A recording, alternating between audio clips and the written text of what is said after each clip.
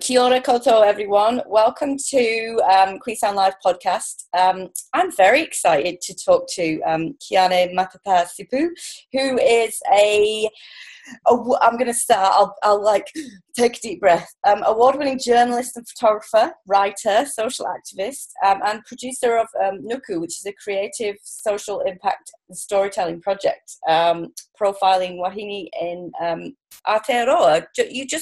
Do you just talk to people from here? I talk to people who are here. Right. It's mainly because of my budget, but they're not just Indigenous to Aotearoa. So welcome, thank you, kia ora, and thank you so much for giving up some of your time. And I've just missed mum to a 2.5-year-old. So before I press play, we got into the discussion of our children going back to daycare yesterday, and big sigh of relief around the country. How are you? I ask everyone this. I'm feeling a bit strange, actually. Yeah, I hear that. I'm otherwise well. But woke up this morning with a headache. I don't really want to leave my bubble. I don't want to go to meetings. I went out to a shop to buy, my production manager just started back in the office today, and so I went out to a shop to buy some hot drinks, and it just was really weird being in that space. And I kind of felt, you know, when you've got so many things to do and you have that stress and anxiety, that I felt that even though I didn't have lots to do. I was like, I don't like this normal again. I want to go back to the bubble. I totally hear you. When they announced level 2, the next was it a Thursday we went into level 2? I can't even remember. But I saw my friend for about half an hour, and then I was like, I'm done. And I went back home and burst into tears. What is this? But then I also said to somebody yesterday, I haven't been able to cry at all. And then the weekend, it came out on the Sunday afternoon, and it just came out like full on snot, like bawling. And I'm like, I feel better now. Yeah, I've had a couple of other projects that have been on hold that are now starting back again, and one of them triggered me yesterday because it was quite an emotional thing, and it was about the Whenua Rihu Mātao, and which is where I'm from, and part of the campaign that we've been fighting for nearly 6 years now, and it just sort of all got a little bit overwhelming, and I didn't get emotional in the sense that I was crying, but I was just very like, whoa, I need to sit down, and I need to just sit on the and stare out to the trees for a little bit. No, totally. Lots of stuff going around, hey? Lots of feelings and emotions. So who's been in your bubble? Who was in there? My husband and our baby. Yeah. My husband and I have both still been working, so he thankfully was able to change his shift to start at 3 a.m. so he could finish by 11 a.m. Brain explodes. But that meant that I would homeschool or be with baby in the morning doing activities, making Play-Doh and jelly and all that stuff. I've been there, yep. And then he would come home, and then I would start in the afternoon and get as much as I could do done in the afternoon. And then we'd be home for dinner together, and he'd go to bed when she'd go to bed at 7 o'clock, and I'd be up watching TV by myself. Going, I will watch some Netflix, damn it. I'll do this. I'll be an adult for 5 minutes.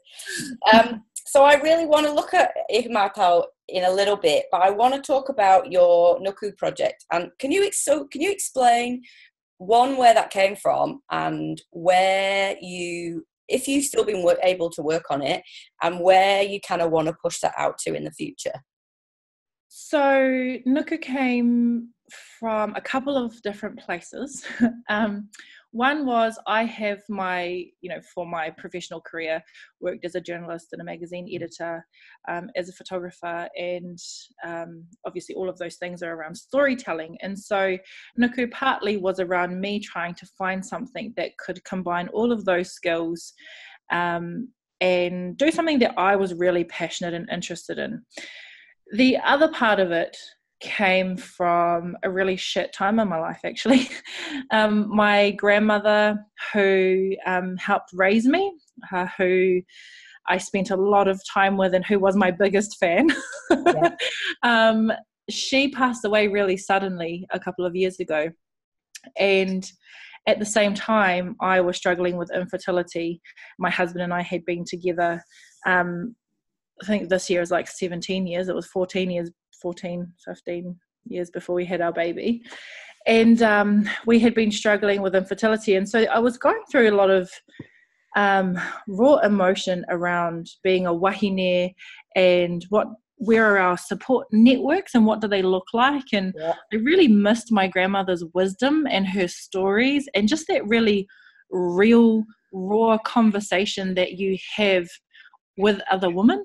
And even though we are so socially connected with Facebook and Instagram and all of these sorts of things, I was actually really pissed off at the fact that it was so fake and it was just food photos or the 20th selfie that you took and that's the best one and so that's the one you're going to put up. And I felt that there wasn't a lot of substance to a lot of the social media that was available at that particular time.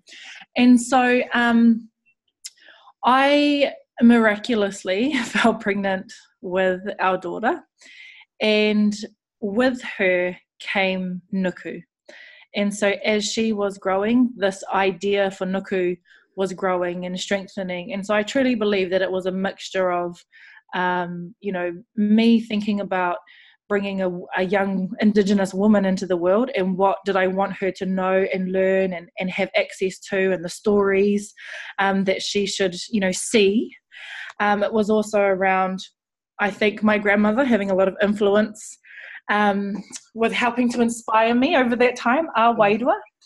And then, of course, I'm an activist, so it was also a bit of a fuck you to the system and go, I really want to prioritise Indigenous female voices, and I'm so sick of seeing white men being interviewed about Māori issues in this country or Indigenous issues around the world, and it's time that we really put our wahine on a platform and let them shine.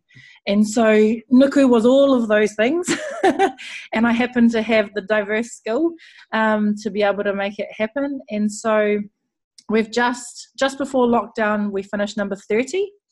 The kaupapa is to profile 100 through podcast, portrait photography, behind the scenes videography, and at the culmination of 100, we're making a book.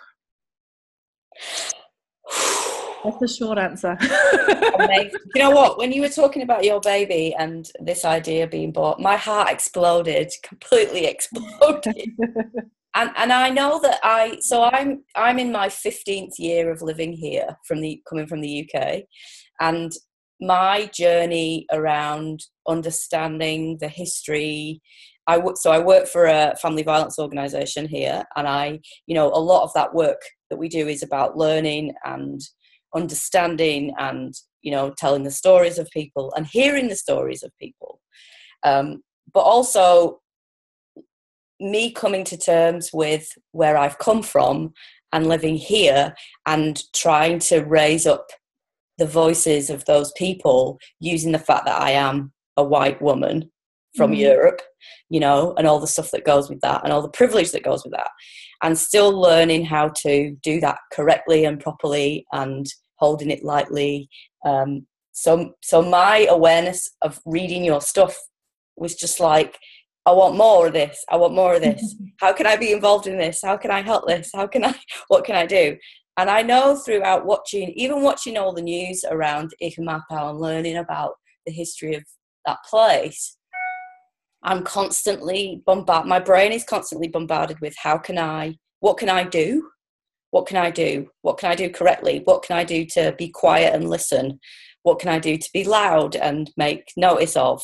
And I love, like you talked about those conversations with your grandma about, the actual sitting down and hearing stories. And how important that is. Yeah, and having those conversations and talking about things in depth and having an opinion and not being afraid to share that opinion and saying it quite loudly and standing behind it. Those things. I come from they're not stroppy wahine, but they're very headstrong. Yeah. In my family. And so, I've grown up encouraged to say what I think is on my mind, to share whakaaro, but also to uplift others around us. And that's really, really important, because it's not about standing on people's shoulders to get to the top. It's about getting up one step and then pulling someone up with you, and then getting up the next step and carrying on. And so that's really important for me. And that's something that, you know, we put our heart and soul into Nuku. It's a social enterprise. It doesn't make money. The money that we are able to get through koha or through merchandise sales goes straight back into making another profile, and as we go through it, we'll continue to do that. But just growing the movement and the community around the Nuku kaupapa has been amazing. And I've just heard that over this lockdown period, somebody was getting their children to listen to a Nuku podcast, research, listen to the podcast, then research the wahine who it was about, or research a topic that she discussed, and then use that as part of their homeschooling. And I was just like, what? I know, what? Yeah. Yeah, totally. I've made through talking to women over these past couple of weeks, I've made one huge connections with women all over the world, but also those, the messages you get from people who you've never met in your life going, do you know what? I get 20 minutes at night to cook the dinner on my own, and I put a podcast on and I listen to it, and it makes me cry and it makes me laugh and it makes me feel connected, and it's that simple. And you're like, oh my God. And it is that collective wisdom. I mean, we talk about it a lot at Nuku, is that collective wisdom is the best, because as women, we all have our own experiences, and we all have things that we've done in our lives that we can share and help the next person. But when we collect all of that together, just imagine how powerful we can be. Yeah, absolutely. So, talking about kind of, this crazy time that landed on our doorstep, and looking at where you come from. So, that period of time before, probably before lockdown, where Ihumātao was on the news, there was lots of conversations going on about it. There was lots of there was kind of some noise going on, and then this happened and it kind of shut down that noise. How can we still raise that up? And the reason I ask that is because I've talked to lots of women about projects they're involved in, whether it's about inequity of the country or child protection or whatever, and some of those stories have been kind of silenced because of all this noisiness. I think, it wasn't really silenced from the outside in terms of Ihumātao. Some of it we particularly played a part in not keeping quiet, but sorry, that's Don't my worry. husband, and I'm just gonna shut him off. It's all right. I was just saying before, we've had a cat knock computers over, we've had babies running into the room. It's all good. It's real life, y'all. I'm just gonna quickly say, don't call me. I'm in an interview. I am an international podcast. I'm on the TV. I'm on the TV. They can't see me. Which he wouldn't even be flustered about, because he's just like, oh, you. So, yes, some of it was last year. I mean, we as the current iteration of whānau who are fighting for the whenua Ihumātao, because remembering that our parents and grandparents have done this in different ways before us. We have been doing this for 5.5, almost 6 years in its current state. That's around the Protect Ihumātao campaign. And last year was huge. When the eviction happened in July, from then until the lockdown, it was non-stop. And the first weekend there were 10,000 people there, and we've had news from all around the world. And while that's really amazing for amplifying the kaupapa, it was also really, really tiring. And so the lockdown came at, in some parts, a good time, and some parts not so good. One good thing that came out of it was we all got to have a little bit of a rest, because we're so involved in strategy and meetings and political conversations, and we're still at the moment waiting on a deal to be signed. And so just before lockdown, we were still finalizing that deal. And when they said, I think we were at level 2, you're only allowed 50 people. We're just like, we have to have a meeting with our whānau to sign off this paperwork. Yeah. How are we going to do that? Yeah. And so, there were parts of the lull that were planned by us because it was an opportunity for us to have a bit of a rest. And also an opportunity for the deal that we're still working on to have the space it needed without constant questions from the media. Yeah. We're now at a point, though, where it's like, yep, long enough, come on. Like, let's go. There's things to do. We need to keep moving forward. And I guess the power of social media, if we're talking about, for other people who have campaigns that may or may not have been affected by COVID-19 or may have a lull, the power of social media is great because you control the narrative that can go out there. You can continue to keep up momentum. You don't have to wait for the TV1 News reporter to come and interview you. You can doing lives, you can be doing your own Zoom interviews. There's lots of things that people can continue to be doing themselves to keep their kaupapa or their campaign in the public eye. And that's something that I would encourage people who are fighting or who are campaigning to do. Ensure that you have consistent and strong social media. Yeah, totally. And don't rely on everybody else to do that for you. And keep pushing out those messages, and keep listening and talking. And I love that. I love what you say about, like, you are in control of your own narrative. Whether there's craziness around you that you can't control, you're in charge of what, how you push that out and what you listen to and understand and educate yourself around. Yeah, and you don't have to continue to respond and react to other things. So long as you know your narrative, so long as you know what your key messages are, and so long as you continue to do that with your mana intact and with other people's mana intact, that's really important as well. Yeah. That's I totoko that sentiment completely. So you're just quickly looking at how was life? What do you not want to change from your bubble life? So much. I really loved being in the bubble, and I think it's because I live such a busy life, and I hate that we in society have put so much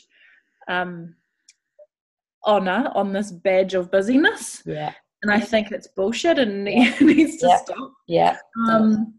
But I have absolutely loved spending quality time with my whānau and not having to only come back for 10 minutes before bedtime because I've been at a meeting for 3 hours.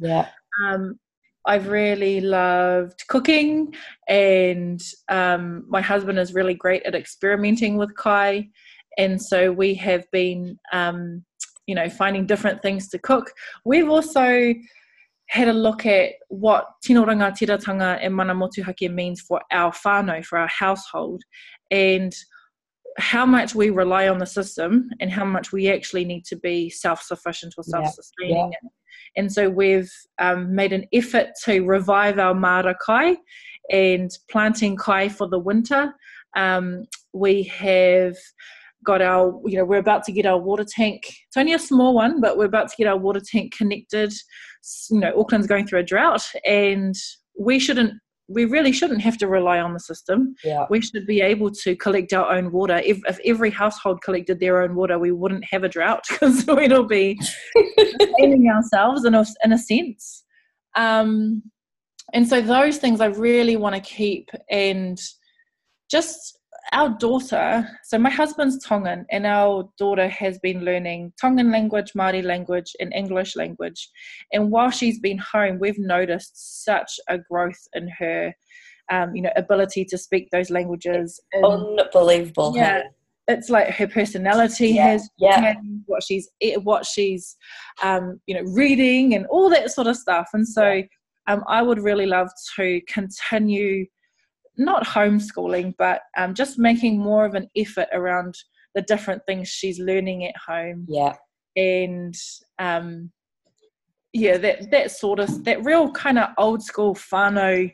Yeah, no, totally. I was talking to my mum about it, and I was saying, the amount of people who've taken it upon themselves to go and plant vegetables, like you say, to get prepared, and to say, do you know what? I don't need you. I can do this myself.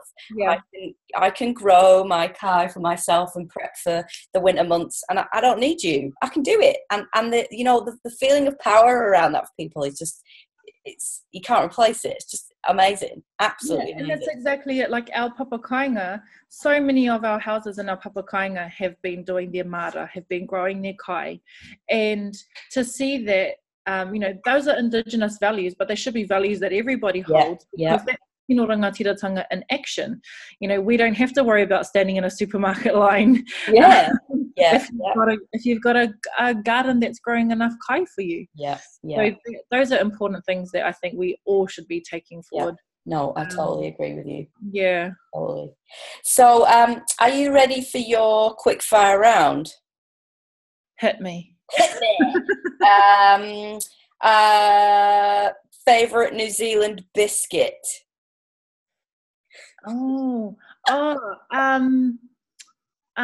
Afghan. Oh, controversial. Spring or autumn? Spring. Favorite vegetable? It's my birthday at that time of the year. Favorite vegetable? Oh, shit.